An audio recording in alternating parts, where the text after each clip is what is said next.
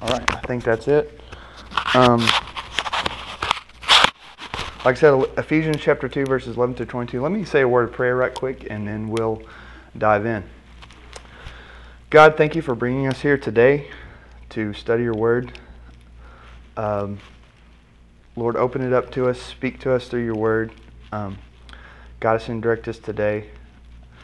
We thank you for being able to meet together to celebrate your Son as we do every Sunday. Guide us and direct us. In Christ's name we pray. Amen.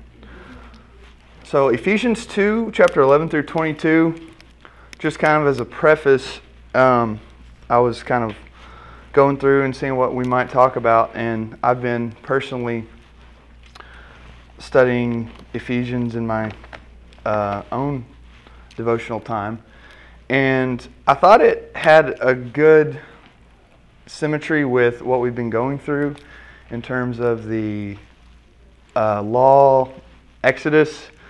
We're looking at the tabernacle, how the specifics, the gold, the elements of the tables, and the Ark of the Covenant. And so just be mindful of that as we read Ephesians 2 and think of some parallels between the tabernacle temple idea and what we're going to be looking at today. So Ephesians 2, chapter 11, verse 11 through 22. Therefore remember that you, once Gentiles in the flesh, who are called uncircumcision by what is called the circumcision made in the flesh by hands, that at the time you were without Christ, being aliens from the commonwealth of Israel, and strangers from the covenants of promise, having no hope, and without God in the world. But now, in Christ Jesus, you who once were far off have been brought near by the blood of Christ. For he himself is our peace, who has made both one, and has broken down the middle wall of separation, having abolished in his flesh the enmity, that is, the law of commandments contained in ordinances, so as to create in himself one new man from the two, thus making peace, and that he might reconcile them both to God through the cross, thereby putting to death the enmity. And he came and preached peace to you who were afar off, and to those who were near. For through him we both have access by one Spirit to the Father. Now therefore, you are no longer strangers and foreigners, but fellow citizens with the saints and members of the household of God, having been built on the foundation of the apostles and prophets, Jesus Christ himself being the chief cornerstone, in whom the whole building, being fitted together, grows into a holy temple in the Lord, in whom you also are being built together for a dwelling place of God in the Spirit. So what does that mean? No, that's a lot. So we're gonna kind of go through it in sections, kind of parse out the main points, discuss it, kind of apply it, and go from there. I really like, Paul is probably my favorite New Testament writer. It's just so, he does a great job of being very, very clear and concise. What I noticed is there's a lot of stark contrasts, the motifs that are like, this versus this, this versus this, this versus this. So that helps my simple mind really understand it better. Somewhere my English teacher from high school is smiling. It's like, yeah, he got it. So just be mindful of that as we look at this. So verses 11 and 12,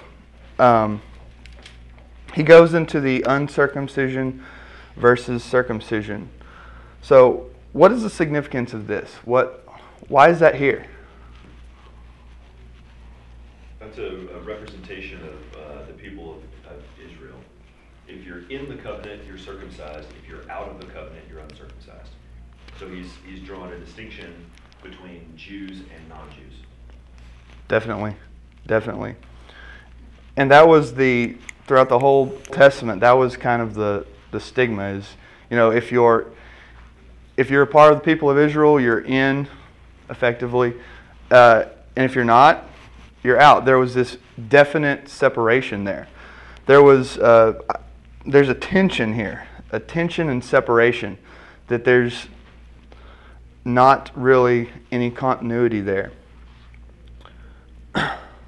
And he also points out it's made with flesh by hands, and for that covenant in that time, that's what was to be done, but it was just a type and shadow. It wasn't as good as Christ is, which now he writes the law on our hearts, like Jeremiah says. Definitely, yeah. Converted to his kingdom by his work. Mm-hmm. Yeah, and verse 12, that at that time you were without Christ, being aliens from the commonwealth of Israel. And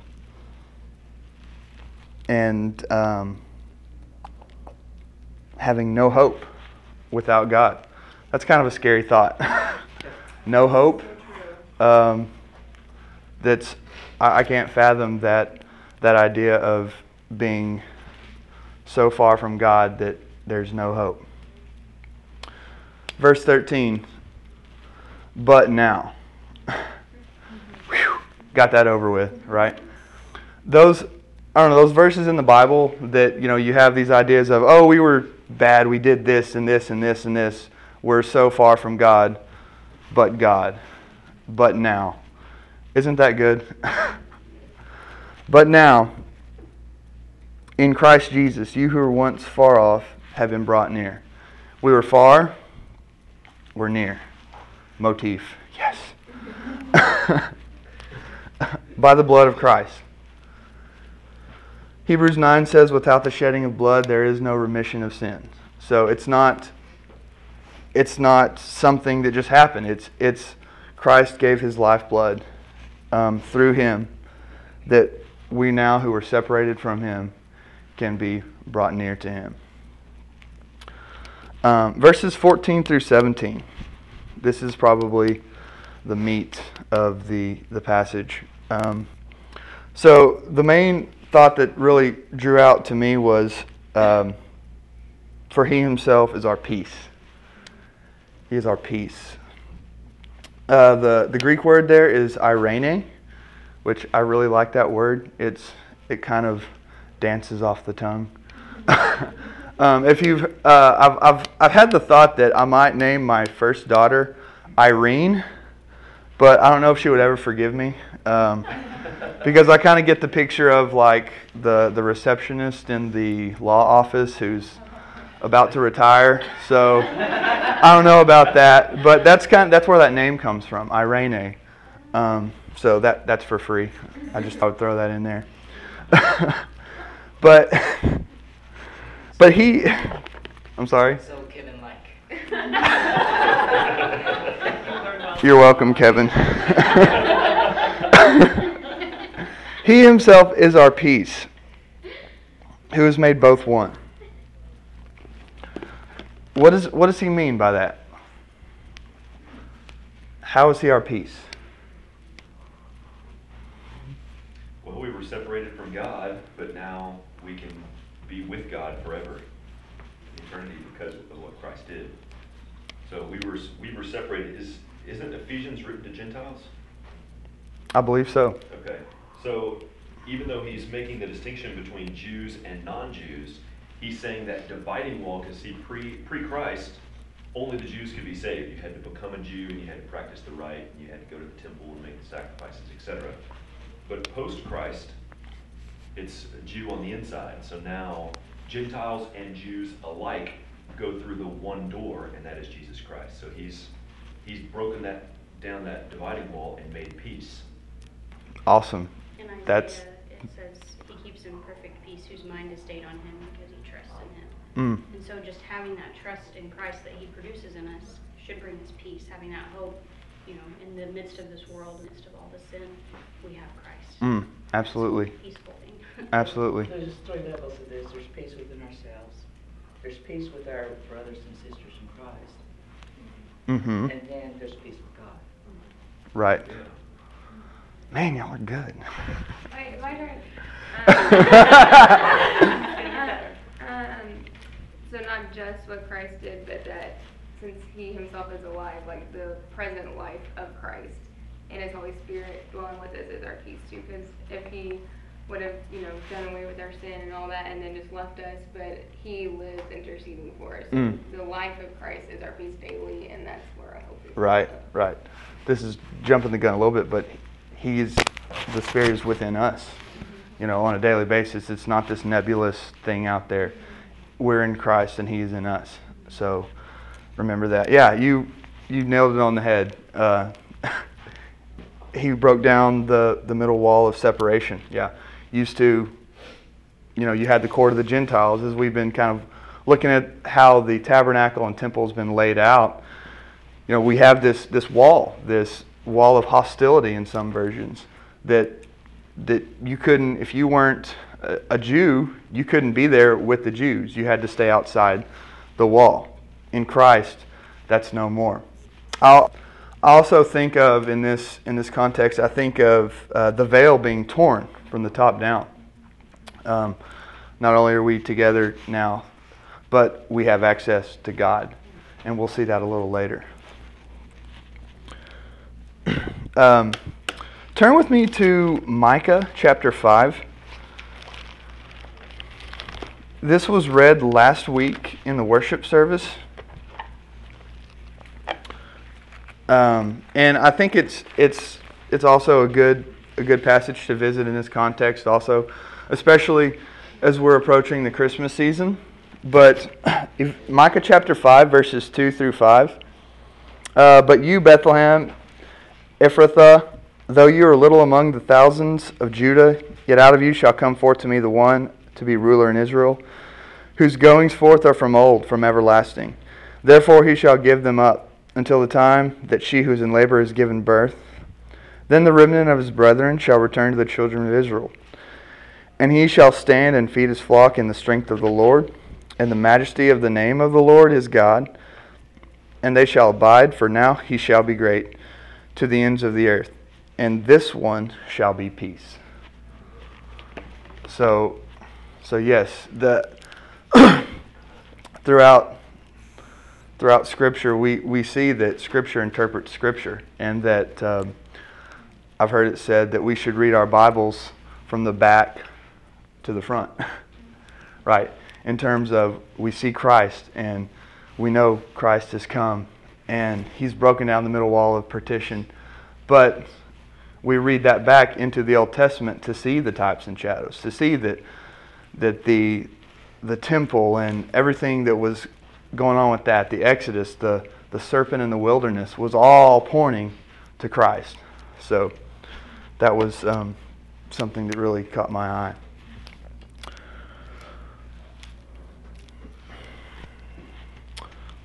Go back to Ephesians. So, let me find my place.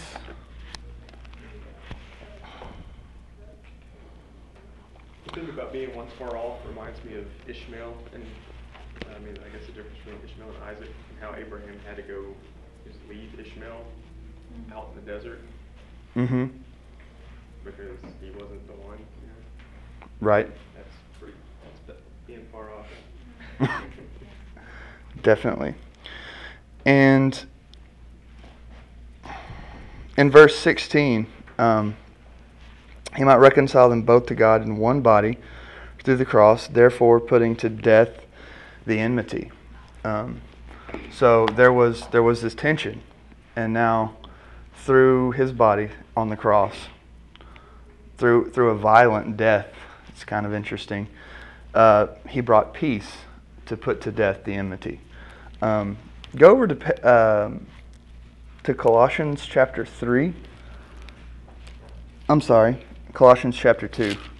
If you want a parallel passage to this, just flip over to Colossians chapter 2 also, and it's almost word for word, not quite, but it's like, oh, hey, this is close.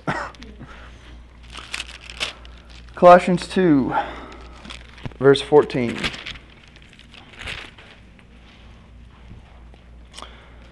Having wiped out the handwriting of requirements that was against us, which was contrary to us, he has taken it out of the way, having nailed it to the cross.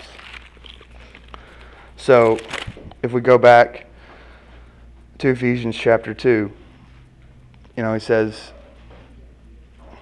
He abolished the law of commandments contained in ordinances, put to death the enmity, made one man from the two, therefore making peace. That's a big deal. It's easy to kind of glaze over that. But Clint, from the world's eyes, we as humans, we always try to put dividing walls back up. We try to look at the differences between people and ages and time frames and ethnicities and all different kinds of stuff and put up dividing walls again and say, well, I'm better than you because we're different. But that's not the case. If we're in Christ, completely contrary to the mindset of the world, we should have peace with everybody. Because we're all the same in Christ and outside of Christ. What He's done should bring us peace. Definitely. If we focus on that and don't take the fleshly mindset. That's it. That's our innate nature. That's what it comes naturally, right? We're not we have to be taught to share. We have to be taught to get along with one another, because naturally we would just step over one another. And so that's a great point. So moving forward to verse 18. For through Him we both have access by one Spirit to the Father. I got a visitor. This is Samantha. Hi. Have a seat. Where would you like me to sit? Right over there. Okay. We're in Ephesians chapter 2. Yeah, you can sit right here. Go ahead. So, like Ephesians chapter 2, verse 18 again. So what strikes y'all about that verse?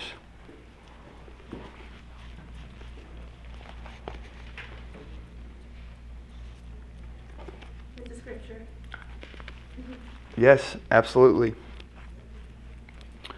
So, what immediately jumps off the page to me is it's very Trinitarian.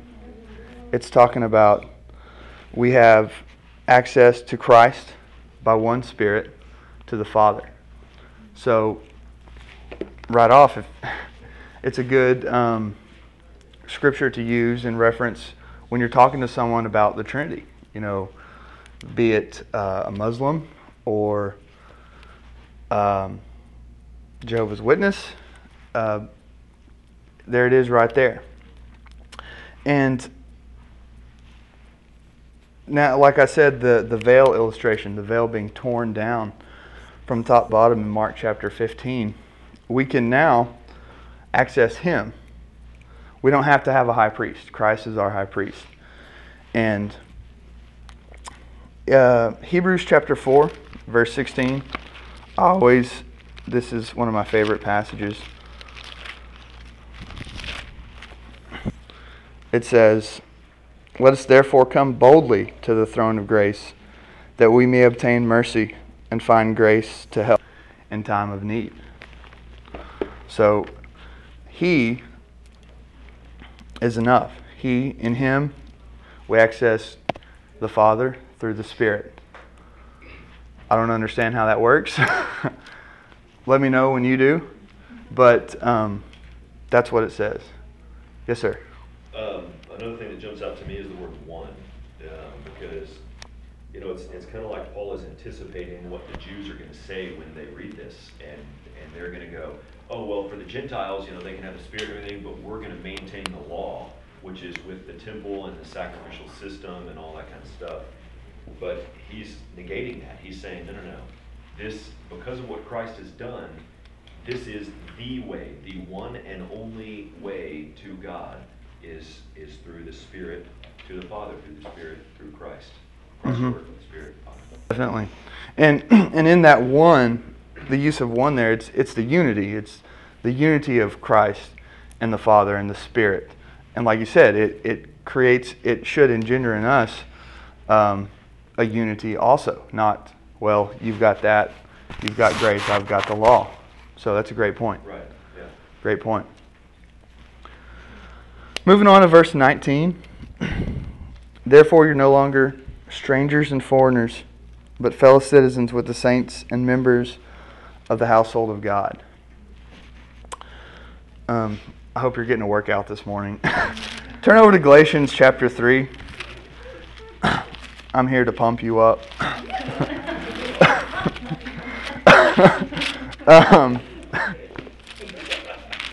Galatians chapter 3 and verse 28. There's neither... let's start in 26. For you are all sons of God through faith in Christ Jesus. For as many of you as were baptized into Christ have put on Christ. There's neither Jew nor Greek. There's neither slave nor free. There's neither male nor female. For you are all one in Christ Jesus. And if you're all Christ, then you are Abraham's seed and heirs according to the promise. So, we're not apart anymore. We're not strangers and foreigners gleaning the corners of the field that we learned about as we've been walking through Exodus. We're now sons. We're now close. We're intimately loved as children, which I still don't understand also. But God, who is rich in mercy. This struck me when it talks about the household of God in verse 19. We're members of His household. So we'll get to the temple illustration in a minute, but we're now in Him. We're members of His house. How cool is that? It brings to my mind, has anybody ever read John Bunyan's A Pilgrim's Progress? Put it on your reading list if you haven't. It's not the Bible, obviously, but it's a great allegory to the Christian life. And in it, Christian is on his journey, and he had just fought Apollyon, which is a picture of the devil. And he comes to this house that's on a hill, and he calls it the Palace Beautiful. And in it, he talks about Christian talking with other Christians, and they're talking about the things of Christ, and they're building each other up in Christ. And that's the picture of the church. It's the picture of the household of God, that we're all together, and we're building each other up in Christ's love. And so that was a stark example that came to my mind. Verse In that and in this, going back to verse 27, for as many of you as were baptized into Christ have put on Christ. There is no other way. Christ is the way. You have access through Christ. In that book, there's lots of examples where people are trying to go the other way. Right. Without Christ. Other than the wicket gate. Other than the wicket gate. And so, you only have unity, you only have hope, you only have promise if you first have Christ. Definitely. Great point. So, moving on to verse 20, we're about to wrap it up. Having been built on the foundation of the apostles and prophets, Jesus Christ Himself being the chief cornerstone. What strikes you about that? Everything Philip's been saying over the past couple of years in Isaiah with the temple analogy and how it's not necessarily a temple, it's a symbol for the church. And how Christ is the cornerstone that holds it all together, but you and I are precious stones that are a part of that, and God is forming and molding us to be a part of that building to build up a new temple. Definitely. And if you've seen how they're formed, they're chiseled. It hurts. To fit us together. Right. Because that's not our natural inclination. What is he talking about when he says built on the foundation of the apostles and prophets?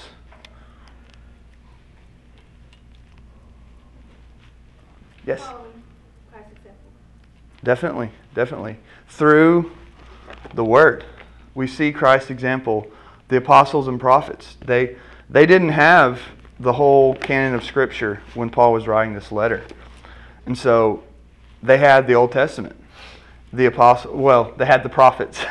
But, Paul is moving forward, and through the apostles' doctrine, we see that the church they stayed steadfast in that. And now we have the complete revealed Scripture, and that's the foundation. With Christ, we see Christ in it being the chief cornerstone. We're fitted together. Romans 8, chapter 8, verse 29.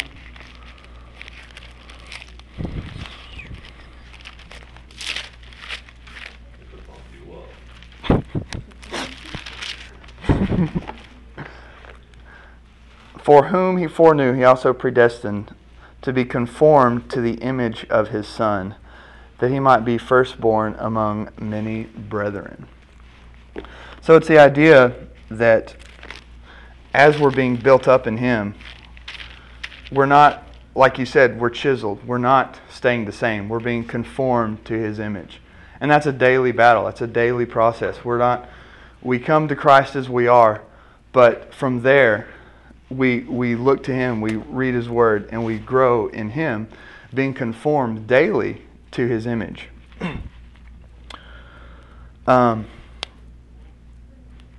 So, as it talks about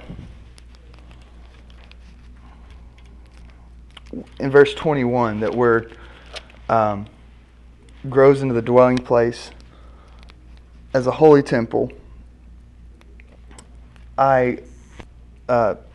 Where is it at?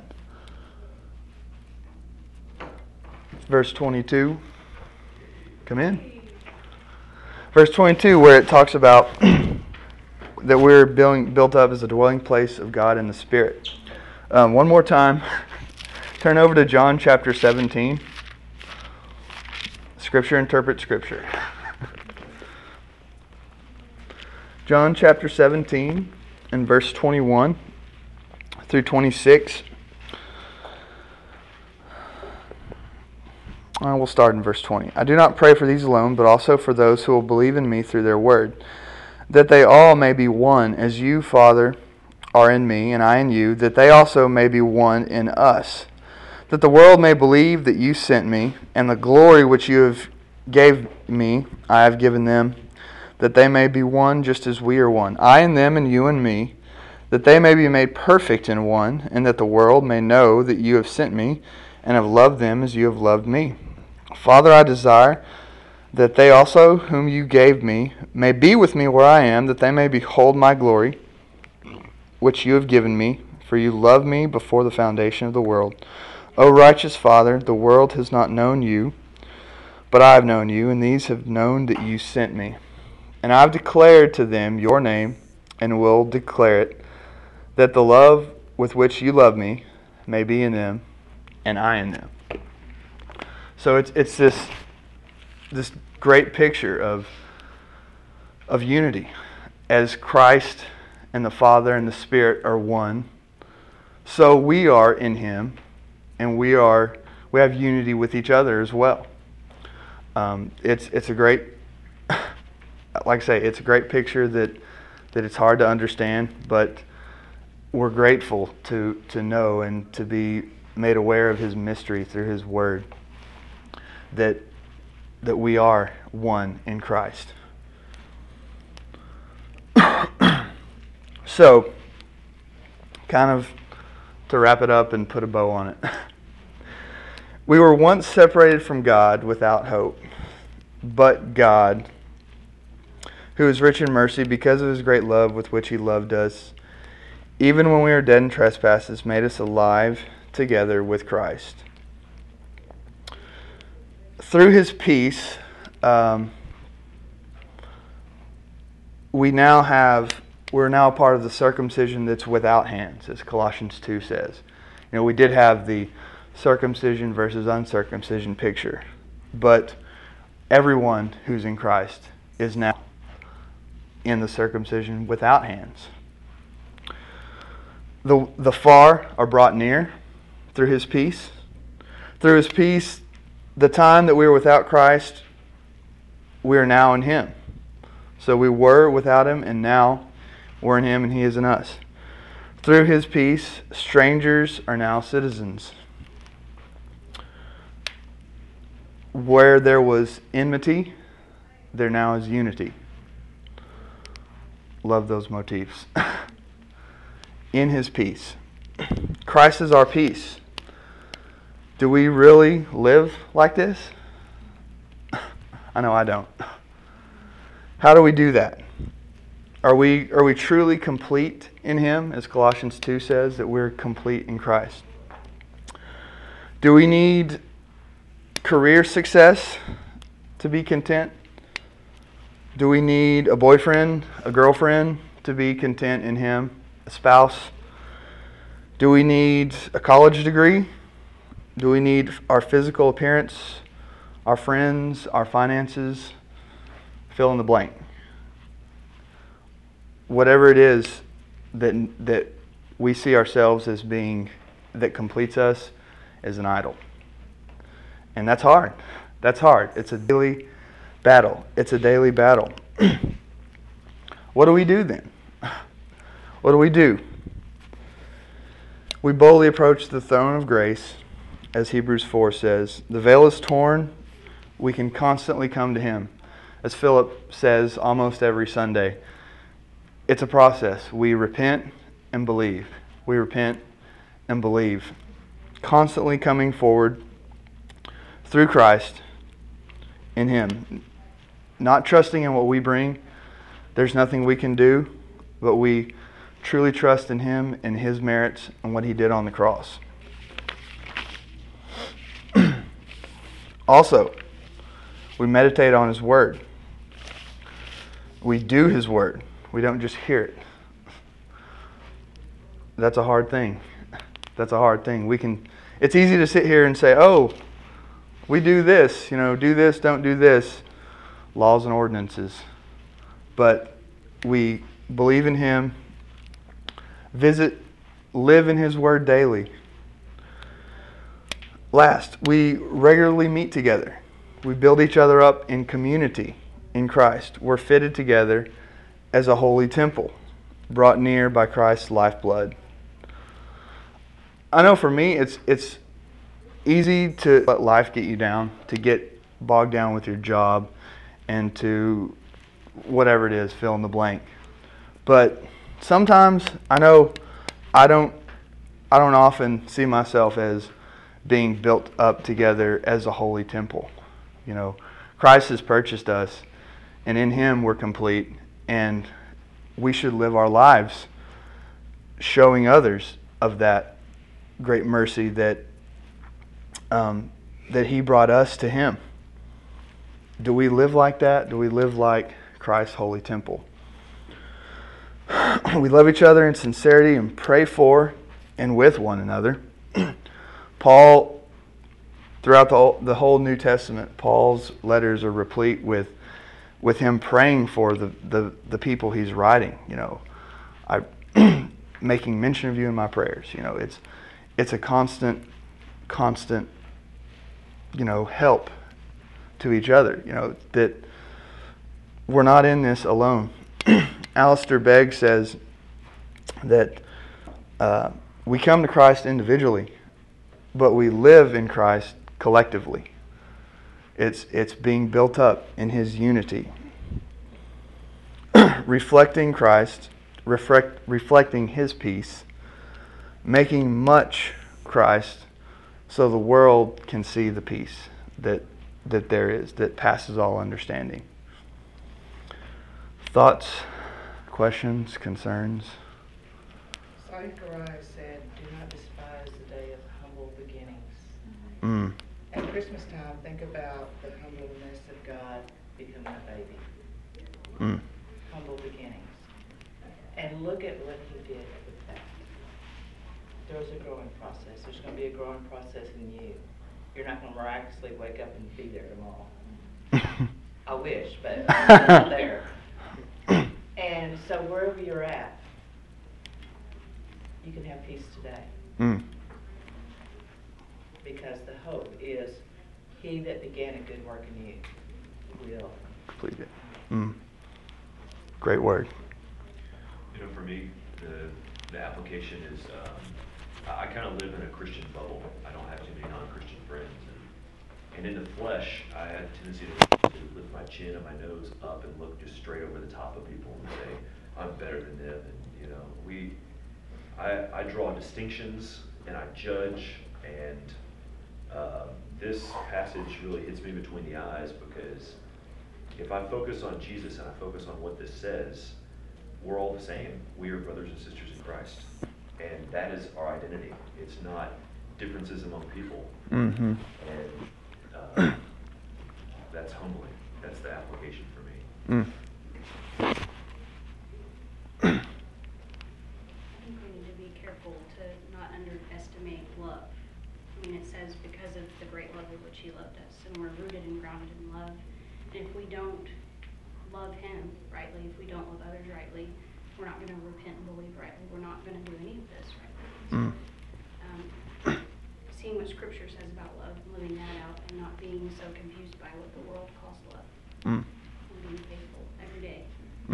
Starting from the inside out. How can we say we love God when we don't love our brothers, as John writes? Yeah, absolutely. You know, we're talking about the peace that he brings, and during this Advent season, I've been listening to things about the reason Christ came to the world, and it was to bring peace and unity, and that was his purpose on coming and living and making the sacrifice that he did. He hasn't yet made his second Advent, which is going to come to judge the world. We too often try to go ahead and make those distinctions between Christian and non-Christian, which they're there, but Christ hasn't finished yet in judging. That wasn't the reason for his first Advent. And that'll be the reason for his second Advent, but it hasn't happened yet. Right. Right. And it's also interesting to note, he is our peace, and through reconciling us to him and tearing down the wall of separation, we do have peace. But he also said, I did not come to bring peace. What do we do with that? Ultimately, no. Yeah, right. He said, mother, go ahead. Yeah, I take that to mean not that he didn't come to bring peace among us, but he came, his ultimate and paramount reason for coming is his own glory. Right. And to lift up his own glory is to show in contrast light and dark. Sure. And so I think him not coming to bring peace, but instead of bring the sword, is to show that. That's right. That stupid song that comes on the radio that says that the number one reason Jesus came to die is us and all that stuff. He came to die for his own glory, is to lift himself up, because worshiping anything other than the tip-top thing of the universe and beyond is idolatry. God can't do that, so he worships himself. So. Right, and and he's talking about ultimately the gospel is an offense. We see it. I mean, the world pushes against it, and so I think that's what he's talking about there. He is our peace. He is the peace that passes all understanding. But at this time, he didn't bring peace in a social sense. Right. So that's an interesting point. Well, I think that's all I have. Thank you all for being here. Let me close this in a word of prayer, and we'll be dismissed. Thank you, God, that you are our peace, that we who were once far off from you are brought near by your blood, and that there's no longer Jew nor Greek, male nor female, slave or free, but we're all one in you. Help us to remember that. Help us to live that together in unity and community with you and each other. Forgive us for our trespasses against one another, God. Help us to be kind-hearted, tender-hearted, forgiving one another, even as God in Christ forgave us. Lord, keep that on our minds. Thank you for today, Lord. We ask that you would be with Philip as he brings the message this morning. Help us to worship you today in spirit and in truth. Guide us and direct us. Keep Kevin and Tammy safe as they travel back. Thank you for your son. In Christ's name, amen. Thank you. Grande bien. Are you recording?